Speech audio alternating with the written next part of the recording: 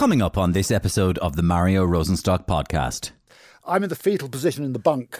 And Joe's saying, look, you've got to leave, mate, because you wake up in London and your girlfriend's really going to kill you. And I'm standing on what is the door to the tour bus. We're back against it. Someone opens the door. I do like a cartwheel, smack my head on the car deck, concussing myself. An Arctic lorry misses my head by 6 inches. I burst into tears. So they have a whip round. They put about 80 quid in my pocket and I get back on the ferry. I wander around West Belfast at 6 o'clock in the morning. I'm still concussed.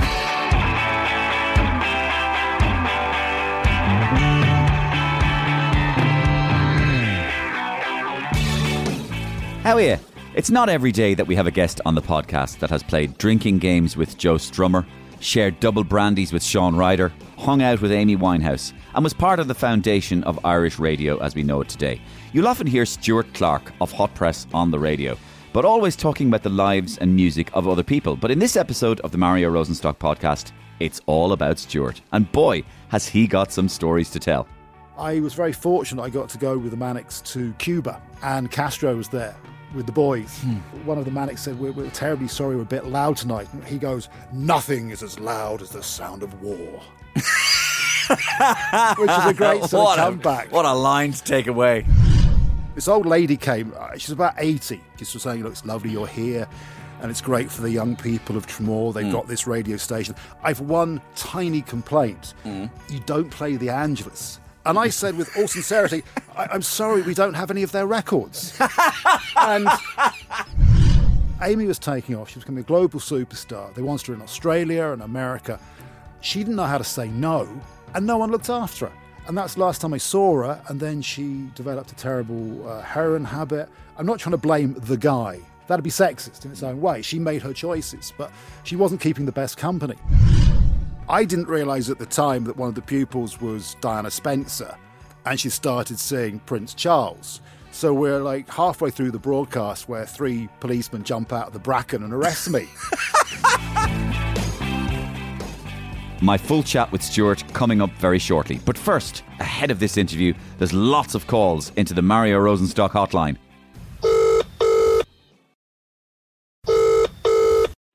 Hi, you've reached the Mario Rosenstock podcast. Please leave a message. This is Donald J. Trump. The left-wing and failing Hot Press magazine, bad, are about to do a whack job on me, claiming all sorts of stuff, fake news, about my indictment with their failing loser journalist, Stuart Clarke. Stuart Clarke, bad journalist, bad guy, bad hombre. A whack job, folks. He's a woke whack job. Don't listen to him. Fake. Hi, Mario. Matt Cooper here. Looking forward to the Stuart Clarke interview. I love how Hot Press actually ask all their guests in their feature interviews if they've smoked dope. From now on, I think I shall be adopting this approach myself with all my guests, particularly Charlie Weston.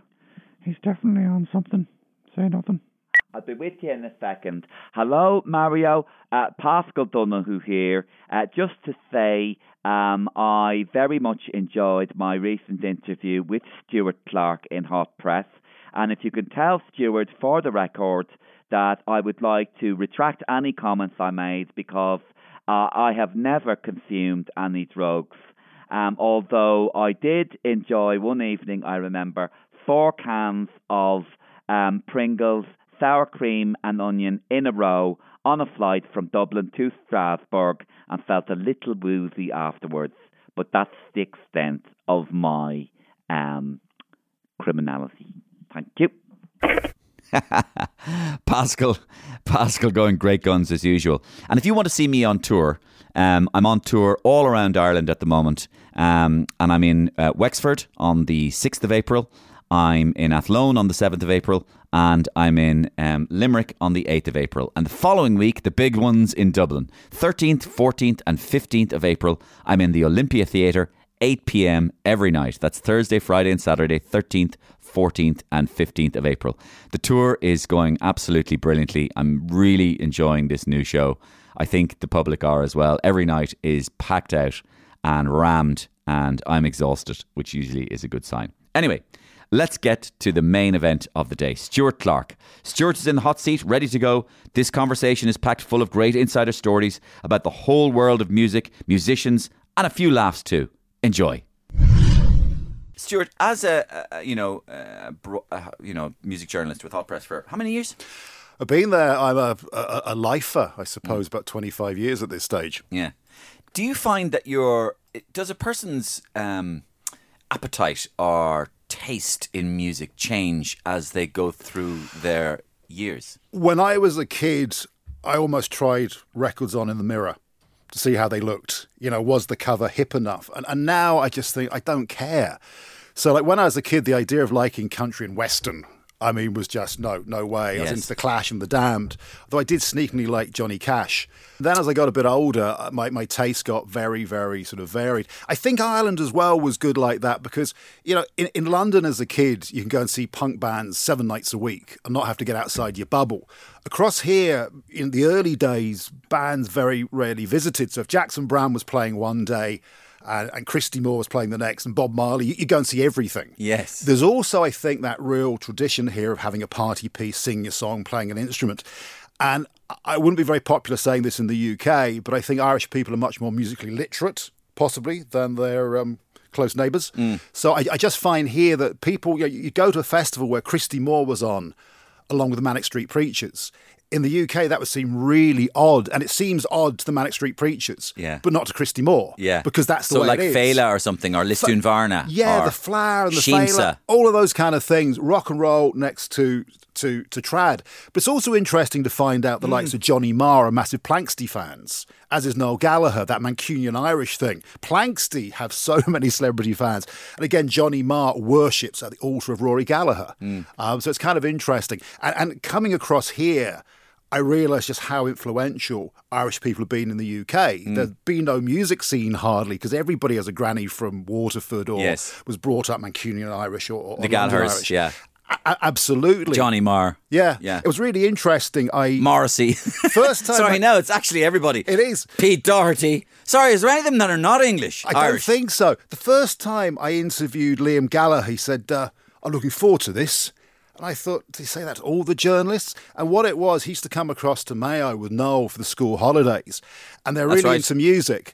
And they'd pick up Hot Press, because they couldn't get it in the UK. And they'd take it back to school. The kids would go, oh, that's a magazine we haven't seen. Can we read that, please? No, it's for Irish people. Right. So, and it was kind of weird. Yeah. And Nick Hornby was the same. He came into an interview saying, I'm really looking forward to this. I was going, are you? And he used to buy Hot Press off a vendor in Cricklewood. Now, he's English, but it just seemed exotic. And I thought, Hot Press exotic? I suppose perhaps we are in a way. So it's kind of nice that a lot of artists actually do like the magazine. Yeah. I remember, actually, speaking of Liam Gallagher, I'll never forget the time he met Tony Fenton. Oh, I can only imagine. And it was like kind of one of those cosmic events which you hear about only in 95 years. Like Halley's Comet or something, where they predict that an asteroid is going to come within certain parameters of Earth, but not hit it. So, like, I think it was like I could see Liam like taking Tony in, and just going, right, and then Tony taking. It's like one of those Ray Harryhausen old dinosaur movies where like the two things come face to face. And Liam's line was, Tony just goes, Liam Gallagher, Tony Fenton. And he goes, Liam recoils slightly and kind of goes, that's fucking one hell of a Rolls Royce you got there, mate.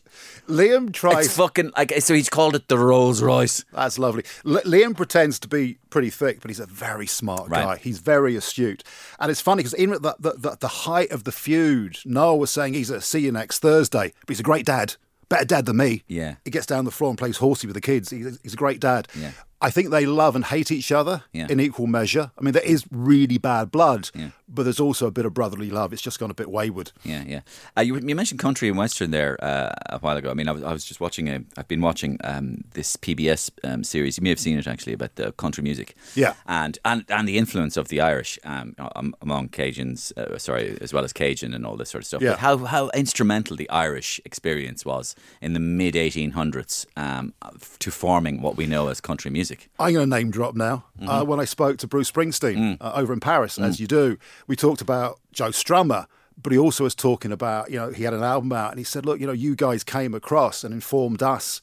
And so much of what I do is based on my Irish heritage as well. So Irish music has been so hugely influential. And, you look at the UK, you look at America. I think the best night of my life, excluding girlfriends, was going to see Johnny Cash, Chris Christopherson and the Carter Cash family in the University Limerick Concert Hall. Wow. And it was the full Monty. It was all of the family. June was there. Yes. And the second he walked on, the guitar slung down. He is singularly the most charismatic man I've seen. Now, the interview got cancelled, but I was just kind of like, oh my God. I think their careers were slightly in the toilet. Johnny had gone through his ill-advised gospel phase. Chris had probably been behaving very, very badly. So to see them in such a small venue, I mean, if they all mysteriously came back to life, well, if Johnny came back to life, it'd be sort of 4 nights in the 3 Arena. But back then, Actually, it was really funny because talking of careers going down the toilet, and around about the same time, Meatloaf was coming across. And the press release was, Meatloaf has sold 50 million records, 15 Grammys, and all these awards. And it was like, starts his, 1991 world tour in Dooley's Hotel Burr. I know. I remember there was a tour of Ireland. Yeah, the famous one. It's like seeing Lady Gaga in the Noggin Inn. And the famous gig somewhere more northerly where someone threw a wheelchair onto the stage. Yes, saw the story. Yeah, again, he was a wonderful pop star. A bit like Iggy Pop and Alice Cooper. He went to work. Yeah. He was Meatloaf. Who's the greatest pop star Ireland has ever produced? Oh, depends what your definition of pop is. I would say solo act. I'm kind of going to go for Sinead O'Connor. I was one of the judges who awarded her the lifetime, well, not the classic album award the other day. And the only argument was which of her albums. And I think, not only was the music like nothing else you'd ever heard, when that first album came out, The Lion and the Cobra, you're going like, what? What is this? And the idea that an Irish person recorded an Irish woman, because before that, really Irish women had been sort of the front people for bands and had a Svengali pulling the strings. And there was like Sinead, and everything she said and did, people might have laughed at the time, but she was right. The whole Pope thing, the whole church thing, she was right. And I just think if you listen to those records now, things age badly sometimes. But, The Lion and the Cobra could have been released today. Yeah. What she's singing about is still relevant, and that takes some kind of genius. Yeah, absolutely. Actually, I think I did Miriam O'Callaghan in one of my shows doing Johnny Cash. I think she was kind of like, she was talking like that, genuinely. And then she says, I do a really good Johnny Cash. Stuart, would you like to hear my Johnny Cash? I would have loved to have heard that. I can do my Johnny Cash because I'm really good at doing impressions, genuinely. So I can do Johnny Cash. I can kind of do it. I hurt myself today. That's not bad. I've got to find that. That sounds great. No, I just did it for you there. Oh, well, yes.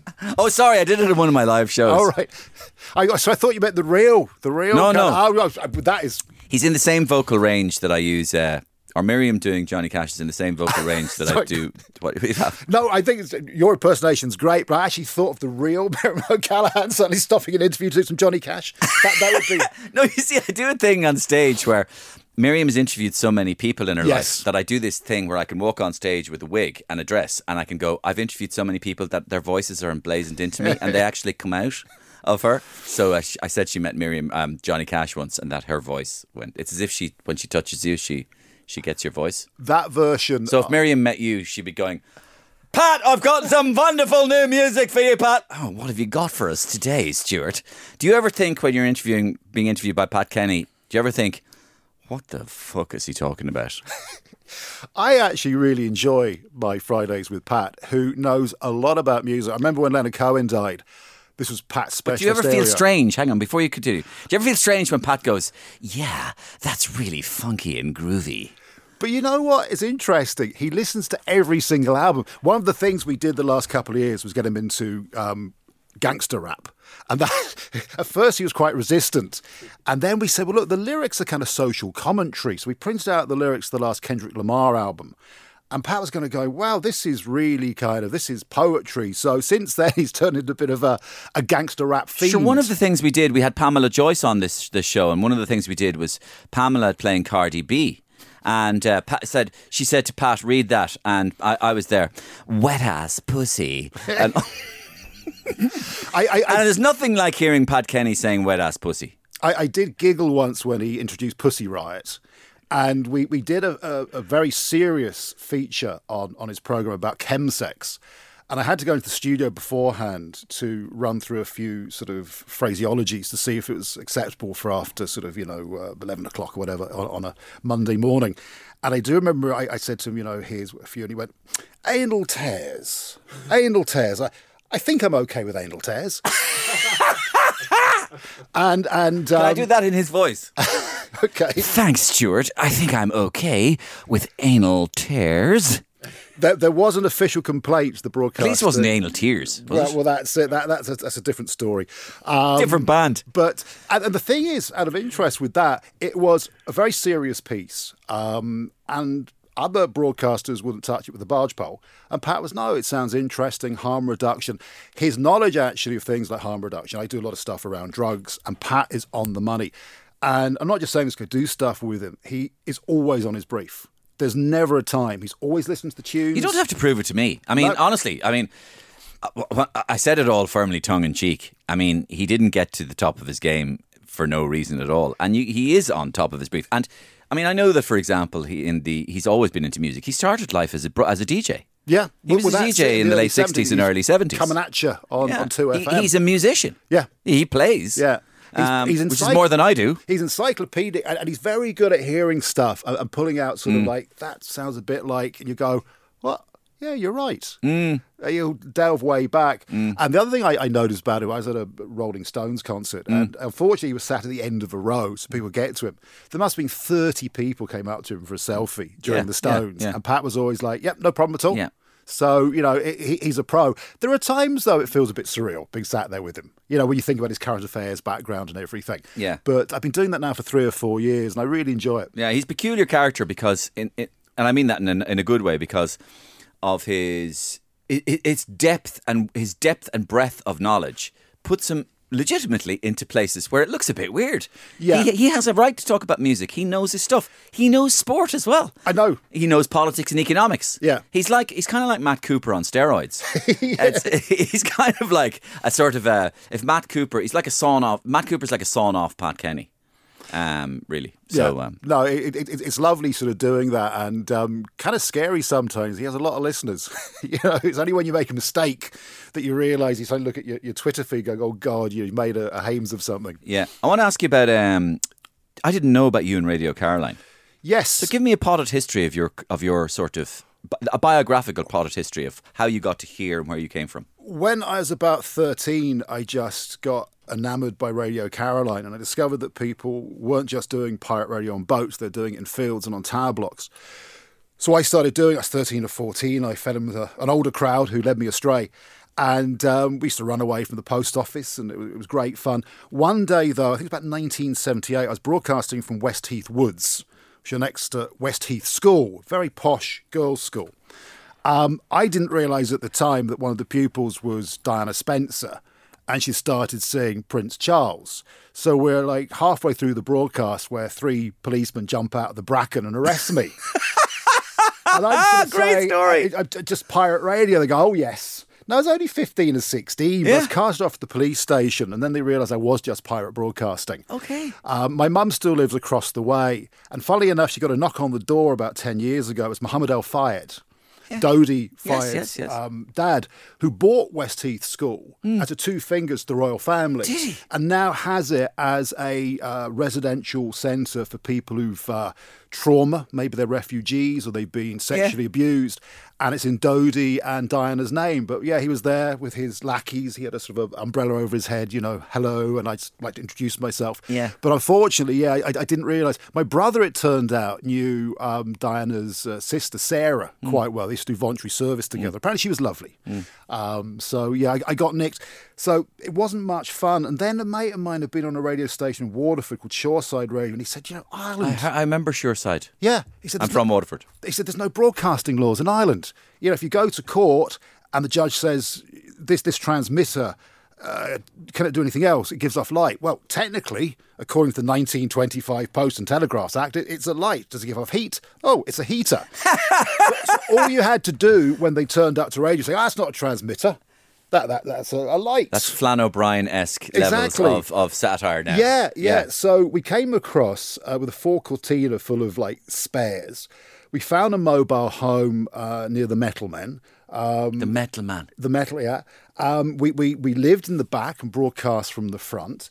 And we turned up in January. It wasn't long after the hunger strikes. It was a fairly complex time before Young English Lads. And had we really have thought it through, we wouldn't have come. But people thought we were a bit odd. You know, what are you doing? Then we started the station and they adopted us. They loved it. It took me a while to kind of tune in culturally. I'd never been to Ireland before. I remember announcing there's a trad band in Dungarvan for weeks. I say, you've got to go and see Bodron. And the first time an Englishman sees Dervla, the BHLA, I mean, you can't even make a guess. No. But the funniest one that back then you couldn't Try Greg Namana. Oh, God, I can't do that still. Yeah. Back then it took about 3 years to get a telephone. Yeah. If you were lucky. I remember actually going to Fenner, you know, the burbs in Tremor. Yeah. And I went in, I was going, where's the dial on the phone? There's no dial. And you had to pick up the phone and wind it up and go, hello, Fenner 24. But anyway, we eventually managed to blackmail someone to put a phone in. But people used to come up the hill to the carpet warehouse and the caravan. This old lady came, she's about 80, and she had a really thick Tremor accent. I can't do it, I won't insult Tremor people, but she's just saying, look, it's lovely you're here. And it's great for the young people of Tremor. They've got this radio station. I've one tiny complaint. So I said, what's that? She says, you don't play the Angelus. And I said, with all sincerity, I'm sorry, we don't have any of their records. And this old lady started swearing at me and calling me a Brit, what have you. And one of the lads came back who knew Ireland, and he said, well, what's happened? So I was a bit shaken. I said, and he went, oh, Jesus. Great. Stuart. Brilliant. Just can you just make your mark there on that paper? Thanks. Great. That's actually a signature to... You've now signed off your story rights to me, so you're not allowed to go on any other podcasts and tell stories, because I'm getting very, very distinct impression that you are a story machine. Well, I mean, I basically went, just tell us a bit about your early life. Suddenly you're being arrested by special branch men and Sarah Ferguson and Sarah Spencer and Diana Spencer. It's brilliant. I love your stories. So then next what happened was I just had this thing about being on a pirate radio ship. You might have seen The Boat That Rocked a few years ago. Now, it looked right. The story was ridiculous. But that was like Simon Curtis, or Curtis, yeah, wasn't it? It was rom-coms. Richard Curtis. But some bits of it were right. Yeah. So there was a way of doing it. You couldn't just go on to Caroline. There was another offshore pirate station called the Voice of Peace off the coast of Israel, run by an Iranian Jew called A.B. Nathan, who'd been in prison twice.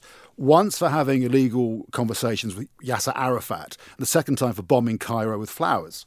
And A.B. got the money in the early 70s, The Voice of Peace, from John Lennon. And if you listen to Give Peace a Chance by John Lennon, the rhyme is A.B. Nathan masturbation. Okay. Now, I wouldn't have been too pleased with that. A.B. loved it. Maybe it was lost in translation. Yeah. So we're broadcasting off the Tel Aviv coast. We get letters in from Jordan and from Cyprus and from Egypt. The idea was it was a common language, English. So I was on there for about 4 or 5 months. We get off every sort of 2 or 3 weeks. And back then there was very little trouble in Israel. So I was able to go to Nazareth and the West Bank. And it was fascinating. I have very complex thoughts on Israel that I won't go into now. But it was a wonderful experience. And if you weren't grievously seasick, which I was at first, but I got used to it, and you didn't make a fool of yourself and you stayed the course, you go back and work for Radio Caroline, which made its bow in 1964. It was fitted out in Grenoble. It started broadcasting at Easter. The reason being that Ronan O'Reilly, the Playboy owner, well, he's a Playboy in the 60s, his grandfather, the O'Reilly, died shortly after Easter as part of the 1916 Rising. So this was his 2 fingers to the British establishment. My word. So Ronan was a constant. I went out there one Christmas and I was the hippie newsreader. And I did just one tour of duty for about 2.5 months, which on a boat 14 miles from Southend was kind of interesting. It was just a wonderful experience. 14 months on the boat? I was on about sort of 14 weeks. Yeah. Yeah. It was a long time. It's a 1,000-ton trawler. It's now legal. It's in the middle of the Thames. But back then you couldn't see land. You could see Laser 558, another pirate, which was fitted out in New Ross more recently. Yeah. And the Essex police used to come out regularly and take photographs. They have some exotic ones of me. Yeah. We used to give them something to talk about back in the office. Yeah. So that was great. Wonderful. It was the biggest mast ever erected at sea. It was a thing of beauty. I was a bit overawed by it because, as a kid, I just thought I want to be on Radio Caroline. So the first kind of couple of weeks, I nearly died that night, actually, because we got smuggled out in a little lifeboat in about a force 10, and it was like bobbing up and down. So you can imagine about 3 or 4 hours. The first thing I learned was if you're being sick at sea, work out which way the wind's blowing. I arrived with diced carrots in my beard, my hair. Every part of me was diced carroted.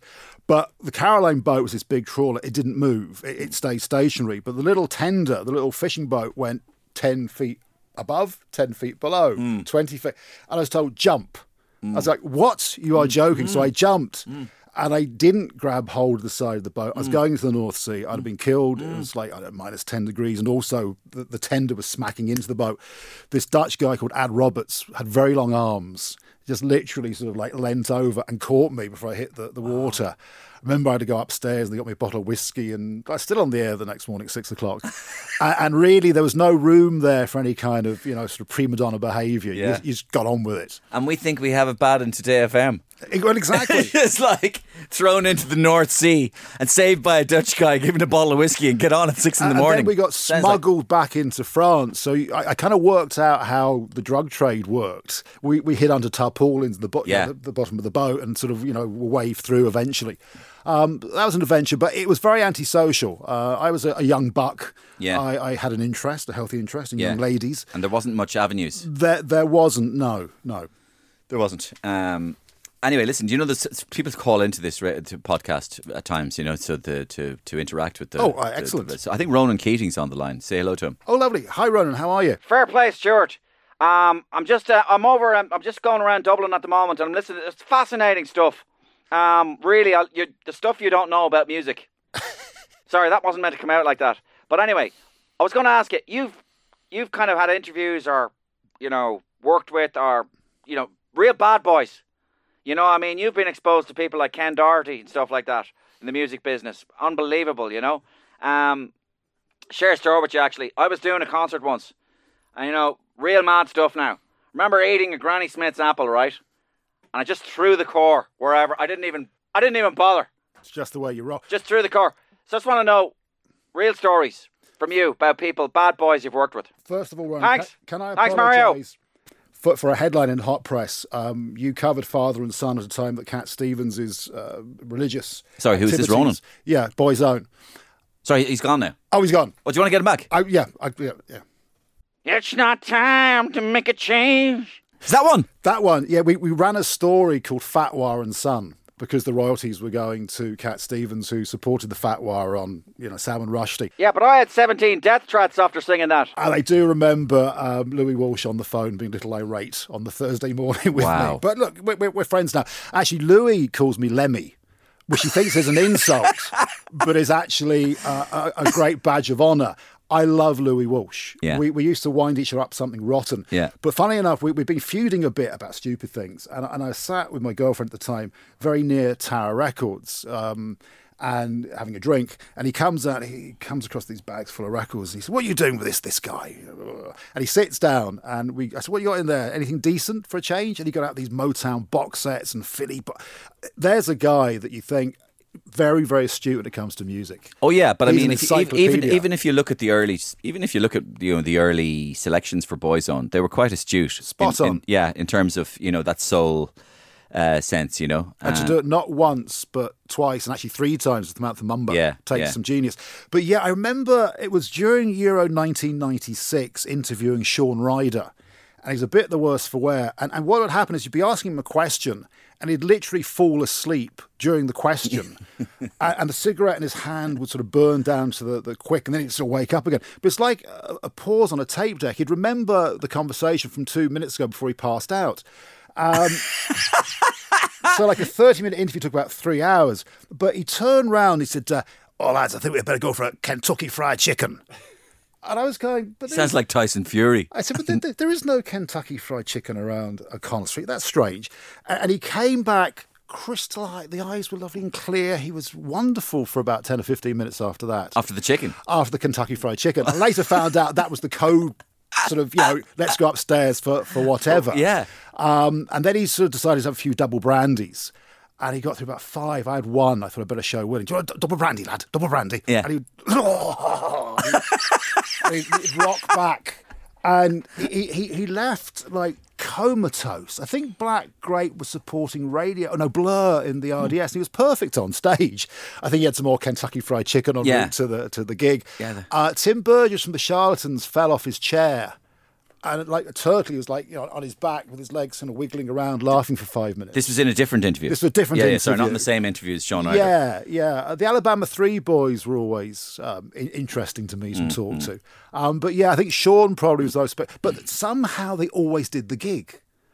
Although sometimes when they did the gig, it ended in tears. I remember Primal Scream, who I interviewed beforehand, again, a little refreshed. In the Red Box, they played Jailbird, I think, 3 times in 30 minutes. I think they played different songs, or some of them were playing Jailbird. Then Bobby Gillespie made some comment about the IRA, and they started fighting on stage, and that was the end of the gig. Yeah. So it's not big or clever. Ian Dempsey always... I'm thinking about a moment where you go, fuck me, is this really happening? As in a good way. Yeah. And I think Ian Dempsey's one was in the Spirit store in Dundalk. No, in Middle Abbey Street, the Academy. Spirit. Which is now the Academy. Yeah, it was Spirit. Yeah, Spirit. And he was assigned to go and interview this person, and it was David Bowie. And at the end of the interview, anyway, because Ian's obsessed with David Bowie, at the end of the interview, Bowie goes anyway and gets up off his chair and leaves. But Ian notices that Bowie just puts out the end of his Marlboro and stubs it out into the ashtray.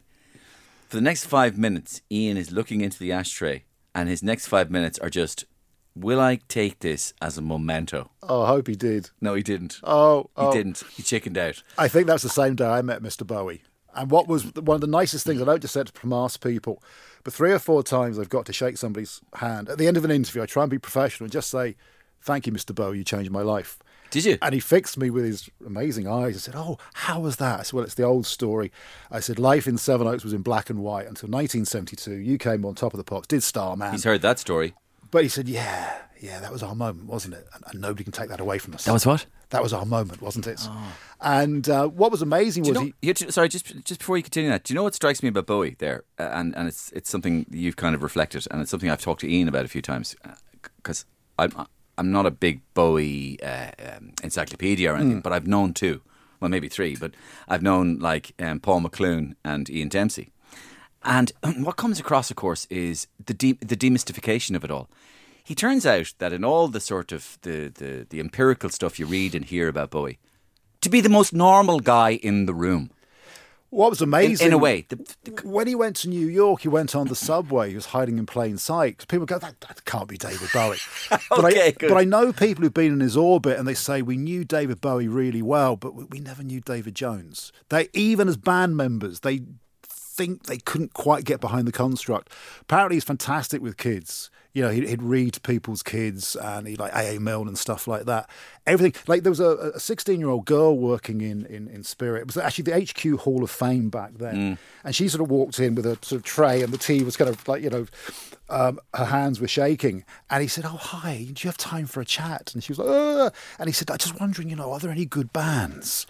And so he would like give him a list of Irish DJs and bands, and apparently he went in the next day to the Virgin Megastore with a list and bought 6 albums on her recommendation.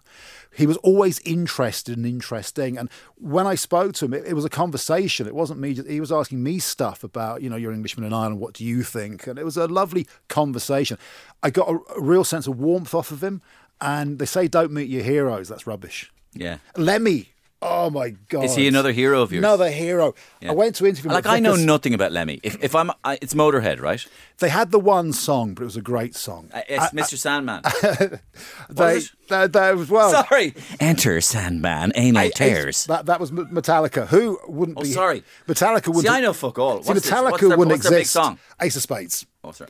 But you know that the Lemmy's got the warts. Now, when you're interviewing him, they're so vivid. No, he's dead now. Warts on his face. No. So you try not to look at them. But then he had the tightest pair of white flared trousers, but there was a semicircular stain around the crotch. So you're trying not to look at the warts, not to look at the crotch. So you're looking over his shoulder. But he was so wonderfully cantankerous and warm, a complicated man. It was funny because he was saying to me, Lemmy, he said, I'm a bit of a wine buff. So I was going, oh, this is unusual. So what's your favourite wine? I said, it's a lovely wine, Matthews Rosé. I thought it's not very, very Lemmy. Yeah. But there was a guy who'd, been a roadie for Jimi Hendrix in the 60s. He was a survivor. One of the hardest things to do in this business, whether you're a comedian, whether or not you're a DJ or a musician, longevity. Anyone who can last 50 or 60 years in a difficult business, that is really something to me. Yes. It is. It is. You're doing it. Well, I'm very fortunate because there's always a new crop of bands. And every now and again, I think, is there anything decent coming along? And I was very lucky a few years ago at Electric Picnic to interview Billie Eilish. Smart lady. Really funny. A big fan. She was nervous because Glenn Hansard was coming down. Her favourite film was Once. She was saying, do you know Glenn? Is he nice? I think he's a lovely man. Oh my God, I'm so nervous. And that was kind of sweet. The biggest star in the world was nervous about meeting Glenn Hansard. They're going like a house on fire. Yeah. But I just thought, you know what? The future's safe. Yeah. And everything's changed in the music industry, but it stayed the same. Yes. In the, Spotify and all this kind of stuff. But the relationship between Billie Eilish and her audience was no different to The Clash and their audience. Yes. It was still about connecting and feeling something. Yeah. And you can't manufacture that. I remember talking to Martin Mills, who's the guy that signed Adele to her contract. And I said, Martin, did you know she was going to sell? He said, I knew she'd sell 30,000. Didn't know 30 million because you can't invent the relationship between an artist and the audience. You can help it along, but people either buy into it or they don't. And that's, I think, a real truism. Well, here's an interesting question for you then. And this is something I've thought about a bit, but kind of got nowhere. And I need to read more books on it. And I need to investigate my own thought, my own theory on it. And I'll premise the question by saying this. Okay, it could apply to music or it could apply to anything. But today we're going to apply it to music. Yeah. How does stuff get chosen? And who chooses? Now, let me explain. So, if you take it to sport, right? Say tennis.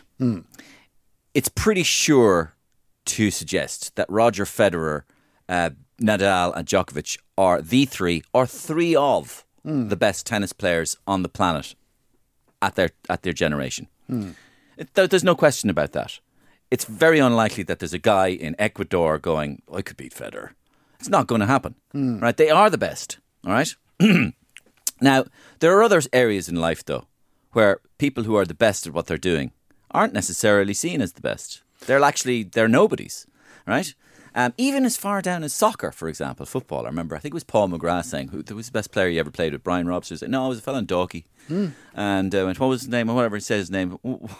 Why didn't he make it? And said the reason he didn't want to make it. He didn't want to go to England. Right? I was having this conversation with somebody the other day. In an alternate universe, there are all these albums we've never heard. Great novels that unfortunately got stuck under people's beds or they died and they weren't suddenly discovered.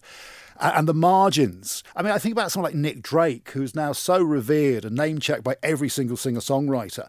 Back in the day before he died, he sold 7,000 records. He has no idea, like Van Gogh, that, Damien Rice exists because of him. Fontaine's DC worship Nick Drake. And it's all about timing. It used to be, I suppose, back in the day, it was Mr. EMI and Mr. Warner. And it was always Misters back then, would pretty much determine, and it was a bit of a cartel. In the UK it was Radio 1, it was the major record companies. Now stuff is happening without anybody's permission. Now they still need to interact with the industry. They still need MCD to run gigs. They still need to, at some point, get distribution to get into the Chilean market. But you get people who are, getting 20. There's a guy in Drogheda called Officer. There's a drill scene in Drogheda. It's like the County Louth Wu-Tang Clan. Yeah. And I'm not taking the mickey there. No. They're these 8 or 9 really creative guys. On Spotify, 20, 30 million plays. Never been on the radio in this country, probably. And it's happening without anybody's permission. You can get out there. You can build a following. Now, Spotify is problematic. They don't pay enough. That is problematic. But it's a shop window. There's a great artist in Wicklow, Smooth Boy Ezra. Again, bedroom during lockdown. Yeah. People connecting with the music. And that's what's happened to Billie Eilish. Originally, it was on SoundCloud. It happened to, so a lot of artists are starting off on SoundCloud, on Spotify, and then the mainstream industry is interacting with them. But obviously, if you've got your sound nailed down, you've got your hit records, you've got your image sorted, these artists have much more power when they sign their deals because they're fully formed. And the days of record companies sort of signing a band and development deals for 3 years, investing loads of money are gone. They want bands that are fully formed with a fan base ready to go. I can remember all sorts of weird things like there's a band from Dublin who are very, very good called Junkster who got signed because they sounded a bit like Garbage. I remember meeting an A&R man once who was across here from Sony Records, and I said, why are you over here? So I've been sent to find an Irish band with a bit of a funny name because the Frank and Waters and the Souls of Ping were doing really, really well. And a few months later, my understanding was that they signed the Emperor of Ice Cream from Kilkenny, who were a great band, but, they were signing... I think Phil Cawley read that on the radio once. Yeah.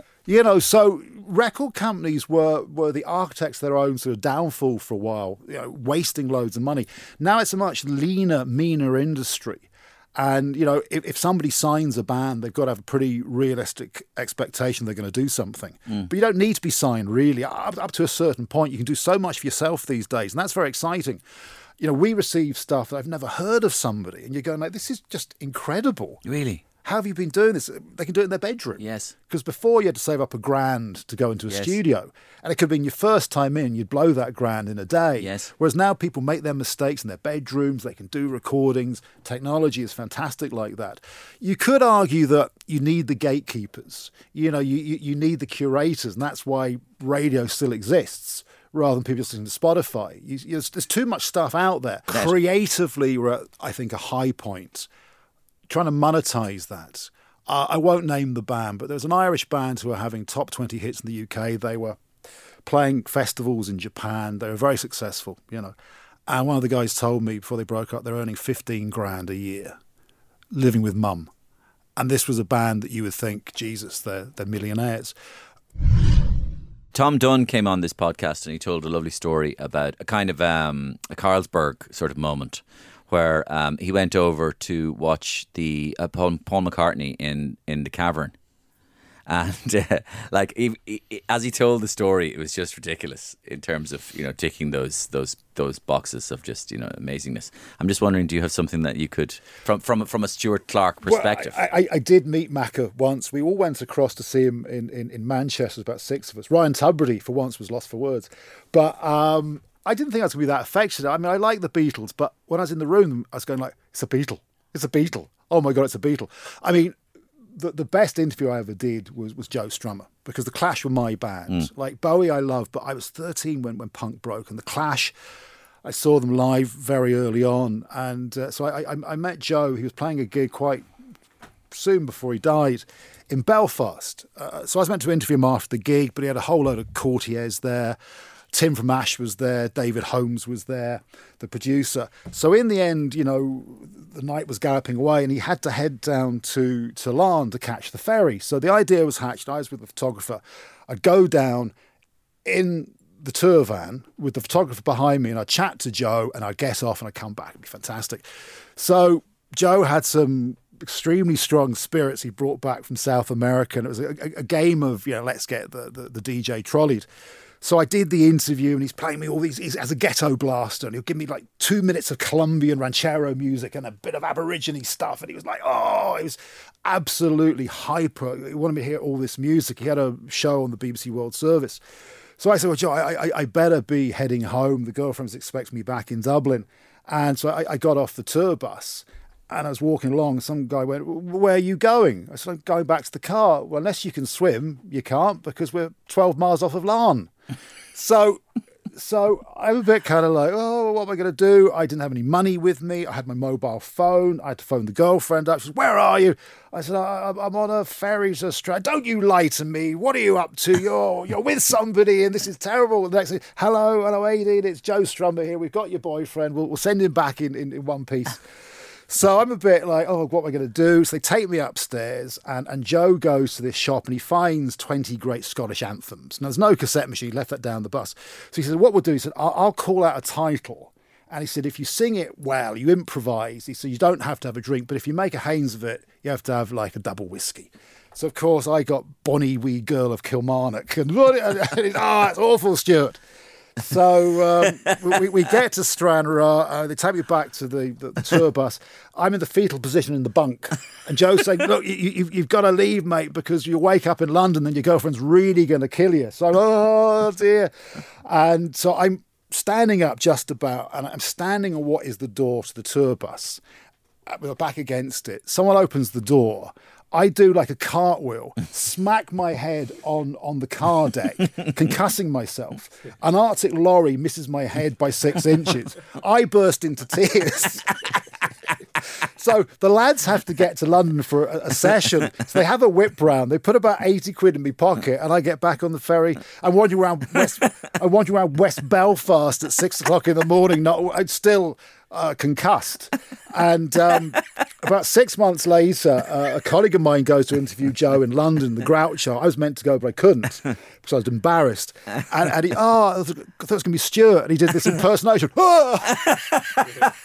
So my hero thought I was a twat, but he we got on well. Oh God! And I said to him, are you proud, Joe? Yeah, you and me can be proud. Like old gnarly mountain lions, we changed the world, Stuart. Yeah, we changed the world. He was a lovely, lovely man. You talk about moments where you look back and go, really? I was very fortunate I got to go with the Manics to Cuba when they were the first rock bands playing Havana. And Castro was there with the boys. And they duded it in, looking like a cross between ZZ Top and The Clash. El Comandante. And again, talk about... Now, I have real problems with Castro. I think we all do. But what a charismatic guy. And he was talking to them. I was in the background where they were sort of talking. It was through a translator. Now, Castro speaks perfectly good English, but won't do or didn't do out of a protest about Western colonialism. And one of the Manics said, we're terribly sorry, we're a bit loud tonight. And he goes, nothing is as loud as the sound of war. Which is a great sort of comeback. What a line to take away. But I must admit, you, like yourself, Mary, I'm sure you go on big stages and you don't really think about it. But there's a point you go... I go like, wow, I'm actually here. That is Castro, one of the most influential figures. I've been very lucky that the job has allowed me to do that. I'm also very aware that it's a Manic Street Preachers interview by Stuart Clarke. I'm not a rock star. I still have them on a different level. I like to think we work in tandem, but I'm not a rock star. And I don't want to live... I've seen some of my colleagues who kind of vicariously. Yes. I just feel we get on, you enter into some sort of a pact, but to me, they're still stars. Billie Eilish, 18, she was still the star. I was just there to facilitate Billie Eilish, not the other way around. I like Dave Fanning's stories about Billie Eilish, actually. She adores him. Yeah. There's a real connection. And again, Dave is a real honest bidder. And she's got good people around her. That's what really struck me, because I'd been in Amy Winehouse's orbit. And it was a bit of a story here. Go on. She was across. Now, I had heard Frank, one of her first singles, and thought, that woman, that voice, that's a once-in-a-generation voice. So she came over. The second album had just been released, and she was going on to Ryan Tubridy's Saturday show to do rehab. And we met at 4:00 in the lounge in the Berkeley Court. And there's all these, sort of matrons, blue rinse matrons having their afternoon tea. Amy was just like a force of nature. It was like throwing a hand grenade into a room. I mean, the Beehive was fantastic. She was a little lady. But chatting away, and she was knocking back the double vodkas. I had one, she had about 5 or 6. And she did the worst Bono impersonation ever, because she was having a right go at him, which I thought was quite ballsy to an Irish magazine. She said, that thing where Bono goes, when I clap my hands, an African dies. Stop clapping it. And she does this and cackles, and the whole place is going, who's she? So she goes on to anyway, she says to me, like, at the end of the interview, you're a real person, I like you. I guess her tour manager, take his number down. Do you want to come and hang out with me, sweetheart, in London? So I'm going, this is a bit odd. I was in my 40s and she was a younger woman. I knew after a while what it was. She was lost, and maybe we got on quite well. And obviously with her father, her whole life was about pleasing her father. So I think maybe I was just somebody who chatted to her, but she was asking me about my mum in Sevenoaks and school. And I said, Amy, I'm meant to be interviewing you. So anyway, she went on to Ryan that night. She'd obviously hit the green room beforehand and continued drinking. And oh, God, it was awful. And I felt really embarrassed for her. So I never got to go to London to hang out. And I thought, oh, gosh, he says that to all the journalists. But in February, she came back to do the Milk Awards. It was on a Friday, and I got a phone call from the tour manager the day before saying, Amy says, will you come and hang out with her? If you want to do an interview, great. She'd just love to connect. So she wasn't a mum, but she was like a Jewish mother. And the band were telling me that, when one of them was ill, she'd be around with chicken soup. And they were doing a photo session one day. One of the guys had some crumbs from his lunch on his sort of chin. She got the hanky out and started, This little girl came across in her confirmation gear saying, are you Miss Winehouse? And the mother was like, oh, I'm sorry, Miss Winehouse. No, you're a sweetheart, dear. You're a princess, aren't you beautiful? And hugged her and everything. And she said to me, what did you think of me on Ryan Tubridy? I said, shit, wasn't I? I said, yes, you were. She said, I had a long, hard look at myself over Christmas. I don't mean this in a nasty way, no. She said, I don't want to be another Shane McGowan. I don't want to be a performing seal. I don't want to be this person that goes on television and falls over and people laugh. She said, I'm going to make 4 or 5 great records. And no disrespect to stay-at-home mums. I don't want to have kids so I can stay at home, so I'm going to get my career going first. And she had it all worked out. We had a really lovely afternoon, but I could tell she's a bit anxious, and she went off to do something else. The tour manager was a grizzled veteran who'd been out on the road with Metallica, who were hugely dysfunctional for a while, and he was saying they've got to get her off the road. With Metallica, if one of the guys was having a bad time, he'd stay in bed and the other 3 would do the press. Amy was taking off. She was becoming a global superstar. They wanted her in Australia and America. She didn't know how to say no because she wanted to please all these older men who were her dad, really, and no one looked after her.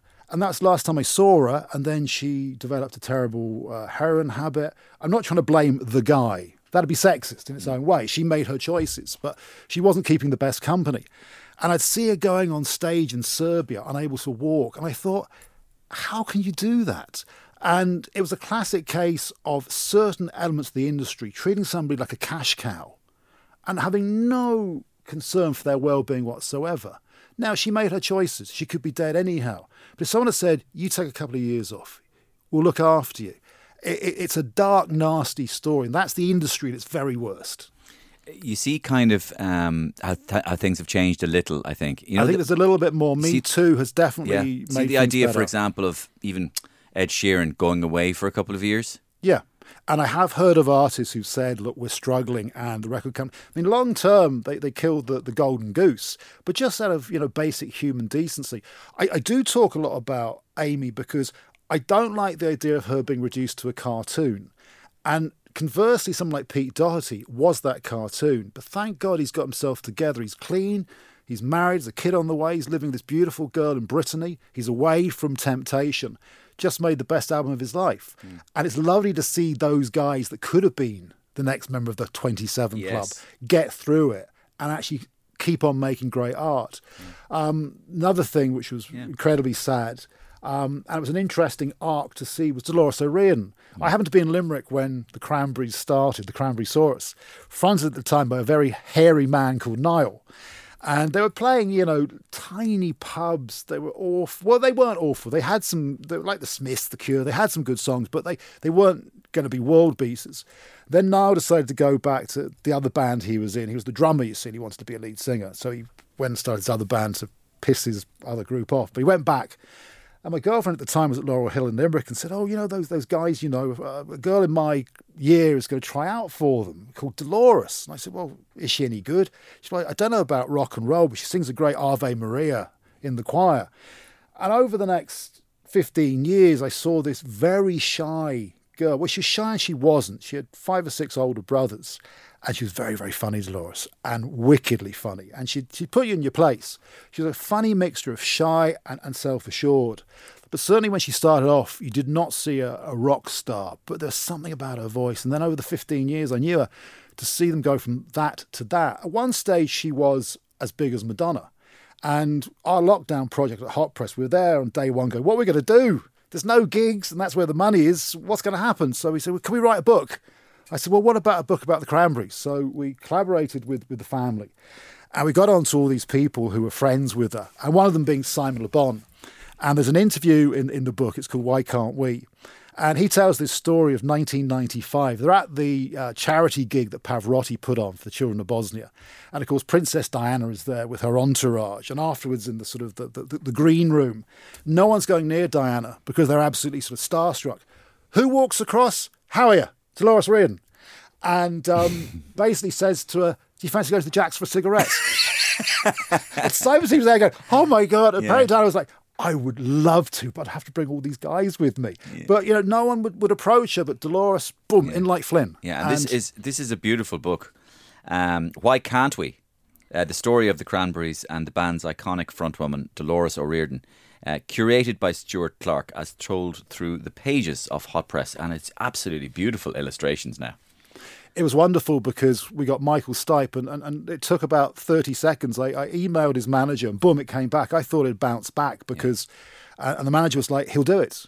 And the way Michael spoke of Dolores, he just loved her. He loved the fact that he'd never met anybody like her before or since. That in quite a, LA can be quite plastic and Dolores, unvarnished, turns up. But there was a kind of a classic arc. At first, she was the kid in the sweet shop. It was amazing. She was going around touring with these guys and it was fantastic and she's meeting famous people. Then it was kind of like, oh yeah, we got another year on the road. And then it was like, I just want to be at home with my parents. Now, she was well looked after, in fairness, unlike Amy Winehouse. A lot of people around her who looked after her. And what was very tragic about her death was she had really found happiness again. She was living in New York like Bowie and could walk to the 7-Eleven. They might go, oh, looks like Dolores O'Riordan. And she had a wonderful, wonderful new partner. She was making music again with the Cranberries and with a side project.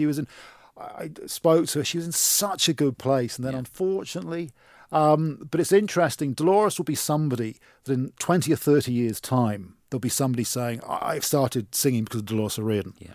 Something timeless. That first album, really complex emotions, so simply conveyed.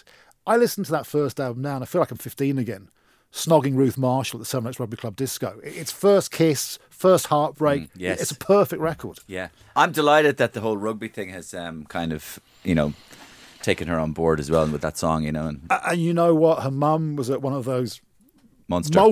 multiple All-Irelands.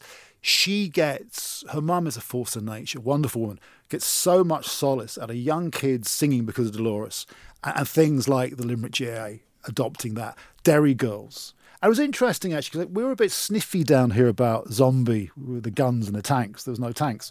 But I was up in Derry to meet Lisa McGee, the creator of Derry Girls. And she was saying, like, we were ignored. We felt like we were like an island in the middle of the Atlantic. No one ever referred to us back in the day in the 80s or the 90s. We felt abandoned.